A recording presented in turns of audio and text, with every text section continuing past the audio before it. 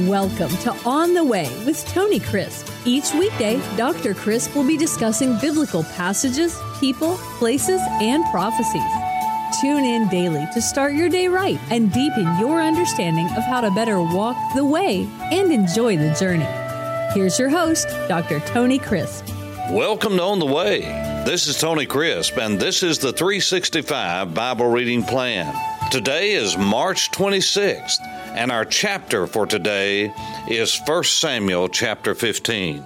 Well, this is not the end of the story of Saul, but it is the beginning of the end of his reign. In the previous chapters, between chapter 10 and chapter 15, various stories of Saul the king have been told. Now he is assigned to go against the Amalekites and to destroy them. When you look at 1 Samuel chapter 15, it starts out, Samuel also said unto Saul, the Lord sent me to anoint you king over his people, over Israel. Now, therefore, heed the voice of the words of the Lord, of Yahweh, of Hashem, of the covenant God of the Scriptures and of Israel. Thus says the Lord of hosts, I will punish Amalek for what he did to Israel, how he ambushed him on the way when he came up from Egypt.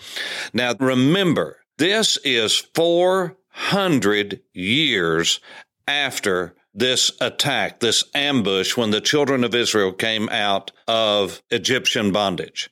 This is very important. God doesn't forget about justice. The Scripture says, vengeance is his, he will repay, says the Lord. Why? Because he's the only one that has the balance and the ability to treat people in a way that is just, is righteous, and yet it deals with sin and with wrongdoing. You and I cannot handle that. God can. God has waited patiently for over 400 years, but Amalek is going to be punished. Why? Because God is long-suffering, wanting Amalek to repent, wanting Amalek to turn, but this son of Edom, of Esau, this descendant of Esau, came up right around Esau, seeing the hatred for his brother Jacob or Israel, and this is inbred in his heart. And the Amalekites ambushed, came out against an innocent people. The children of Israel were not going to take over their land. They just had something in for them that was what we call anti-Semitic. It was just the enemy of our souls going after the Jewish people. And so God says, I remember what they did, and here's what I want you to do. Now go and attack, this is verse 3, now go and attack Amalek, and utterly destroy all that they have, and do not spare them, but kill both man and woman, infant and nursing child, oxen, sheep, camel, and donkey. God said, I want them wiped out. And he has his reasons for that. We're not going to be able to go into the clear teaching of Scripture about something like this. This is not genocide. This is not wiping out an entire civilization. This is judgment of God upon a group of people that attacked and did what they did against innocent people and continued to do it. They didn't just stop after that one attack. The Amalekites was synonymous with anyone who was an enemy of God's people. And God gave specific instructions. This is what I want you to see. But look at verse 9. But Saul and the people spared Agag, and the best of the sheep, the oxen, the fatlings, the lambs, and all that was good, and were unwilling to utterly destroy them. But the things that were no good, then he destroyed. In other words, God specifically said in verse 3 what he wanted him to do. In verse 9, Saul and the people, and Saul was accountable because he's the leader of the people, decided they knew more than God. And this is what happens. This is the root of all sin when we think we know better than God. Listen, God is right every time, all the time. Anytime God is right. You and I, when we come up against God, we lose. Why? Because He is righteous. He's perfect. He never makes a mistake. You and I are not smarter than God. And so when God's word says something, you might think, well, yeah, that's for most people, but not for me. No, it's for everyone. And so the scripture says in verse 10, now the word of the Lord came to Samuel saying, I greatly regret. That's what the King James and New King James and modern versions will say. But the word is the word nachum, and it's the word for comfort, solace, pity, grieve. It's translated a dozen different ways. But the idea is that God was greatly grieved that he had made Saul king. Now, that doesn't mean he got it wrong. That doesn't mean that this took him by surprise. It just simply is the word for grieve. He was grieving. He was compassionate. He hated to see this happen. And it wasn't that he had made a mistake or that he's repented or any of that. No. The word here is nachum. It's the word for grieve. And it's translated that many times. Why? Because Saul had missed it. Saul had missed it. When one of God's children miss the mark and sin, and that's what the word here is, chata, it's the word for sin, that he did not follow God's instructions, that is Saul, and because of that, he fell short. Chata is the word for sin. It means to fall short. It's the same word or the counterpart in the Greek New Testament, harmartia. All have sinned, harmartia. That means they've fallen short of the glory of God. If I were to translate that for you just the way it was written, it would be, all have fallen short. And then he explains, it's paraphrastic, it paraphrases the second part, and he says, all have sinned, all have come short of what? Come short of the glory of God. All have sinned, that is, all have come short of what? The last part of Romans 3:23 says it. The glory of God. You see, what you and I are going to be judged by when it comes to falling short is not somebody we pick out as a hypocrite or not somebody that we put on this pedestal. We fall short of the glory of God. You see, nobody measures up to God, so we all are in the same boat. And so he says that Saul came up short when he didn't do what God told him to do and selfishly did what he wanted to do. Now, over in verse 22, Samuel goes on to explain to Saul. He says, you think that your sacrifice and the slaying of these animals is going to make up for this? So Samuel said, has the Lord as great a delight in burnt offerings and sacrifices? Is he into just animals being killed? And no. No, he's much more interested in obedience. You see, sacrifice and offerings are there because we have sin. God's ideal for us is to live in obedience. So he says, has the Lord as great a delight in burnt offerings and sacrifices as in obedience to the voice of the Lord? Behold, to obey is better than sacrifice or the fat of rams. Now listen to this. To heed than the fat of rams. The word here for obey is the word shema, shema. It's the word to hear, to listen, to obey, to walk with. You see, in Deuteronomy chapter 6 and verse 4, where it says, hear, O Israel, the Lord your God, the Lord is one. That word shema, or shema, as we would say it in the West, is the word for listen. Hear, the word hear. But hear is not letting it go in one ear and going out the other. The word is the concept of hearing with a mind of submission to that hearing. It's hearing with a mind to obey. It's the word listen.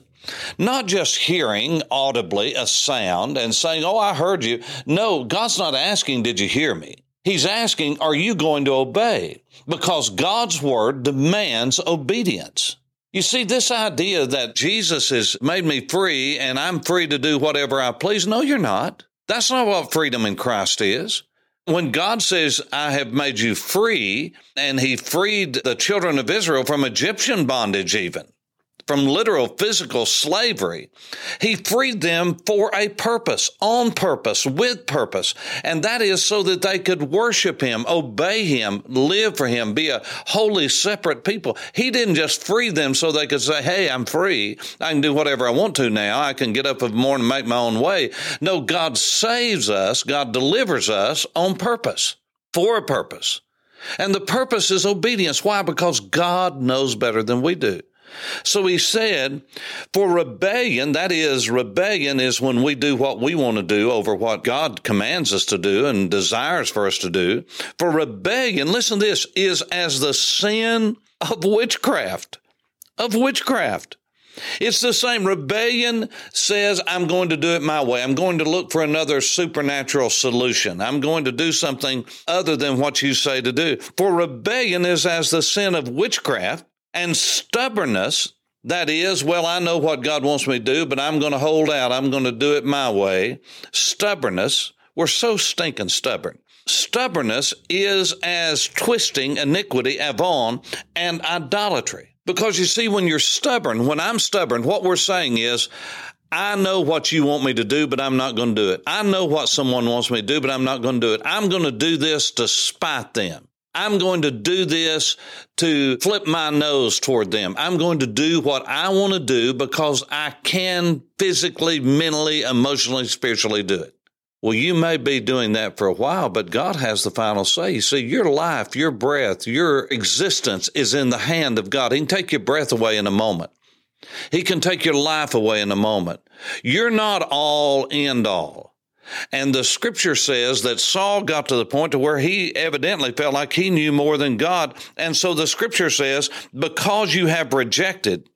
By the way, that's the perfect tense in the Hebrew language. That means it's a done deal. Because you have settled in your mind, you're not always going to do what God wants you to do. You'll do it when it's convenient, when it fits into your paradigm and your template. But if it's something that makes me uncomfortable and makes me have to work and makes me have to do something I don't want to do, you see, this is the idea that leads to sin and rebellion and rejection. Now look here. What it says is, because you have rejected the word of Yahweh, of Hashem, of the God of creation, the God of Israel, he has also rejected you. In other words, these two are conjunctive. That is, one is latched on to the other. Because you did this, this brings about this consequence. You say, okay, I'm going to do it my way. God says, okay, you do it your way. Well, God, you stop me if you don't want me to do that. No, God's already told you not to do it, and you can go bloody your head up, banging it into a wall. God's not going to stop you. You're just going to have a bloody head. You're going to have a headache. This is what sin does. It blinds us into thinking we can get away with it. And when God doesn't judge us immediately for our sin, we begin to think that he's like us, that he's just overlooked it. God's not overlooking anything.